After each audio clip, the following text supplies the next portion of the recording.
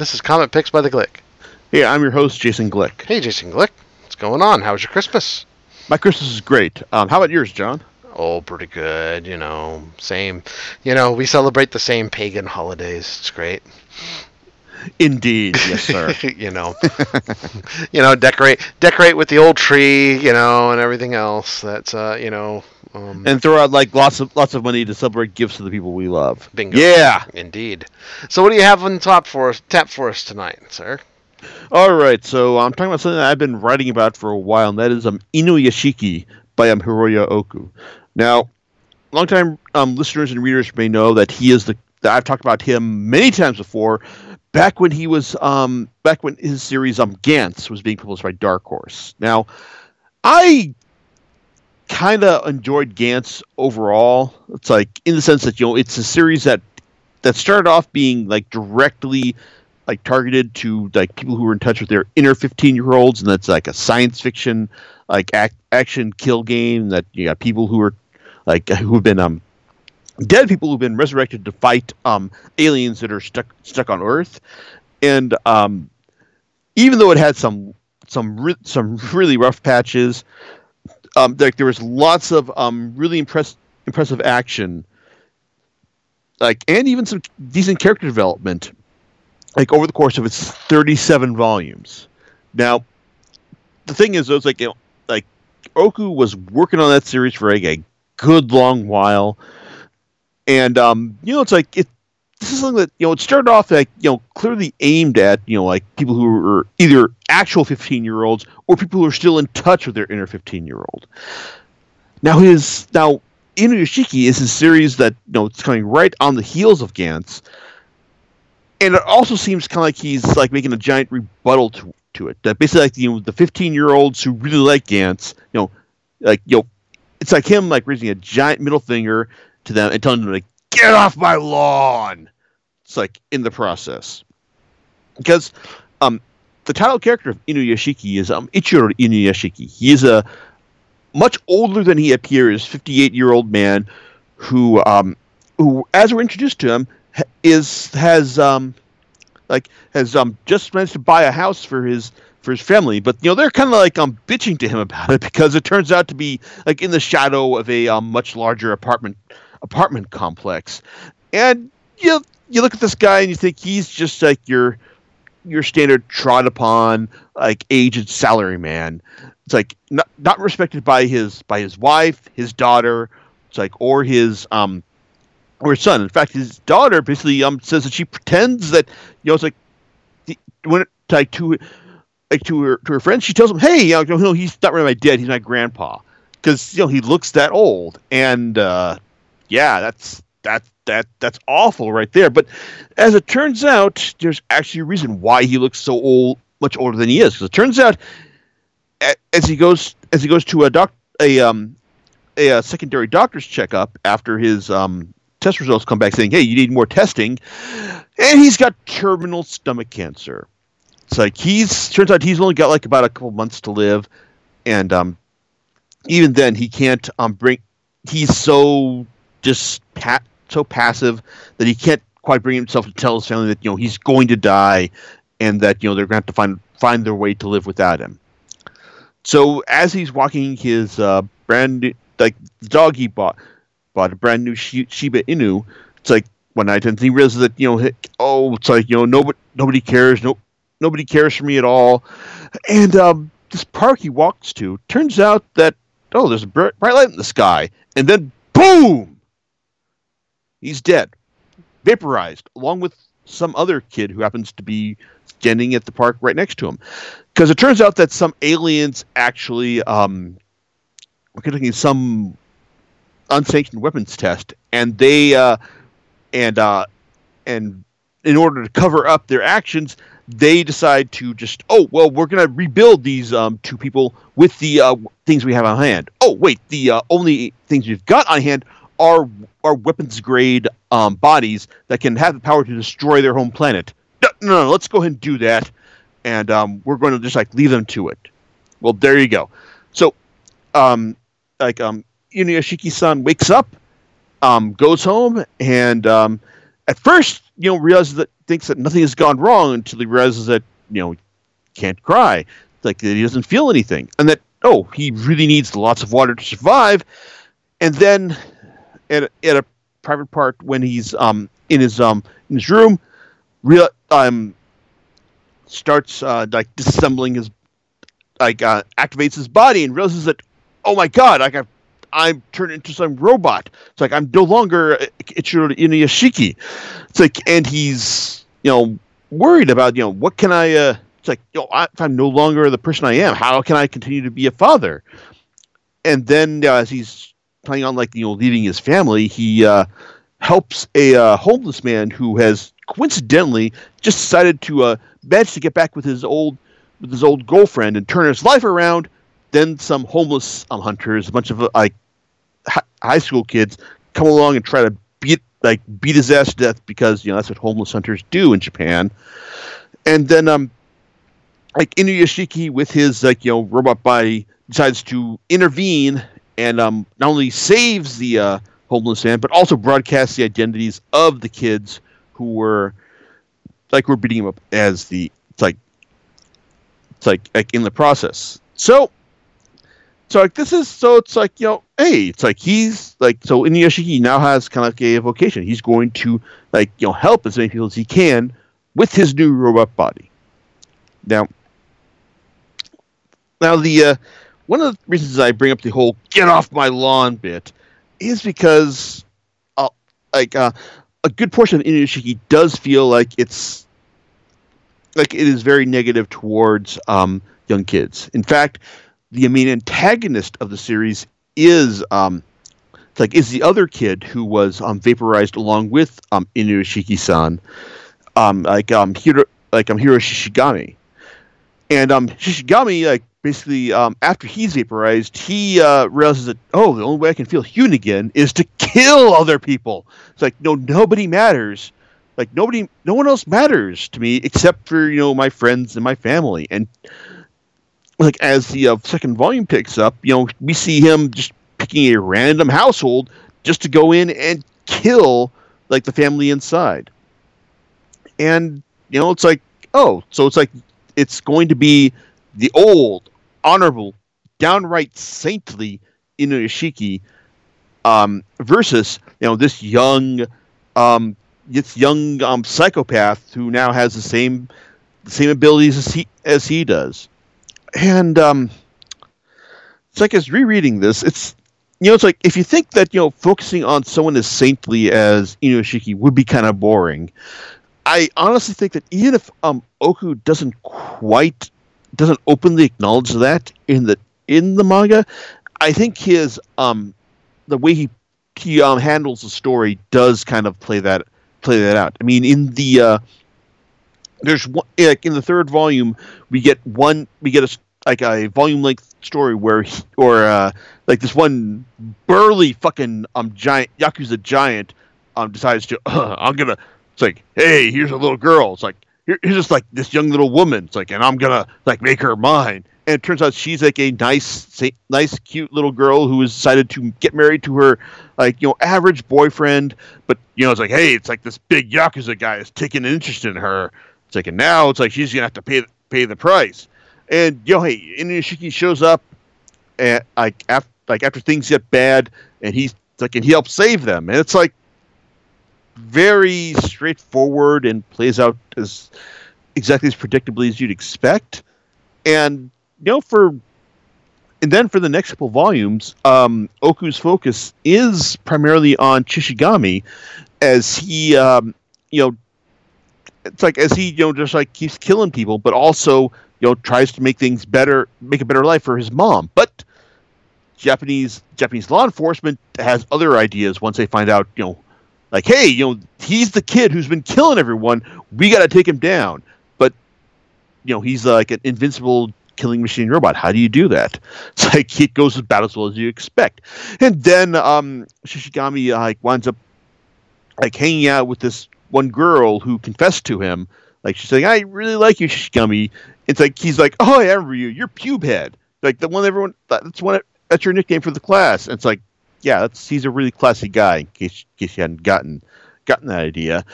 But but he winds up hanging out with her and actually developing like an actual kind of connection with her. She wants to actually like convincing him that you shouldn't kill people because that's bad. And as he realizes that hey, she's not too bad. Maybe I should actually kind of listen to her and what she says. And even as he decides, hey, you know what? Maybe I should stop killing people. And listen to this girl. What this girl says, like, hey, maybe I could actually redeem myself, man. Then the Japanese SWAT team shows up and kind of murders everyone. Oops. And then Shishigami then goes, oh, now I'm just gonna that was obviously no way that I can live in peace now. Like, even though I'm trying to redeem myself, but it's like if you guys won't let me do it, then hey, I'm just gonna go ahead and murder everyone in Japan. I'm gonna declare war on the country. And then the narrative shifts back to bringing in Inuyashiki-san. And so yeah, that's really like that's how kind of like the first 8 volumes go.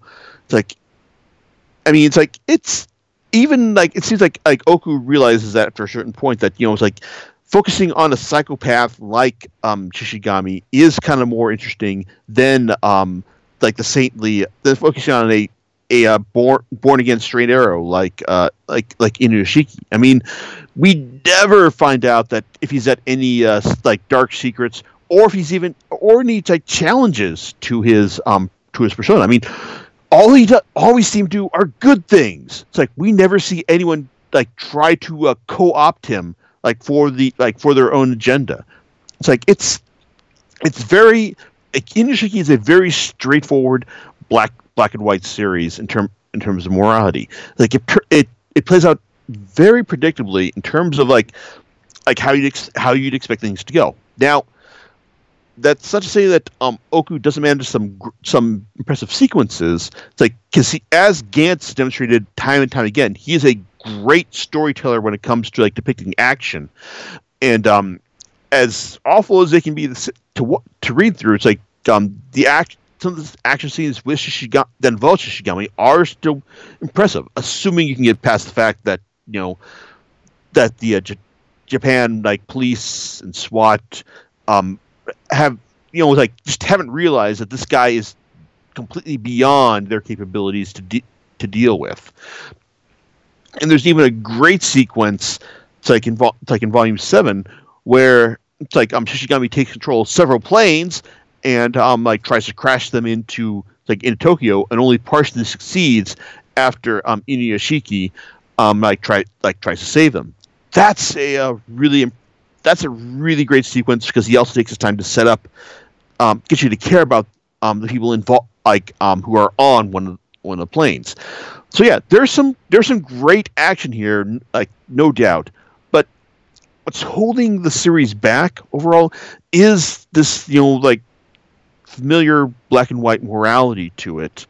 It's like just like there are only there's only really good people on one side and really bad people. It's like on the other. I mean, well, it's not people, persons. It's like it's only Inuyashiki versus Shishigami, and so and to be perfectly honest, I'm not quite old enough to the point where I can really get behind the whole young kids get off my lawn style of thinking that's really at work here, because it does feel like Oku is pandering to a certain extent to the to an older audience here.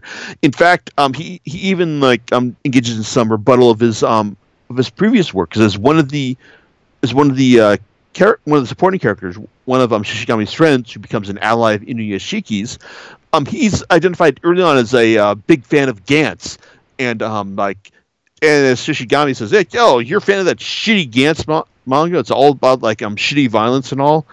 Yeah, it's kind of like, I see. Okay, so you've moved past catering to 15-year-olds, and now you're catering to 50-year-olds now. Gotcha. That's what you're doing here. And it's like, and overall, it's like, it's like to be honest, like for all its problems, I did enjoy Gantz more than Inuyashiki, even if its storytelling did go off the rails at certain points.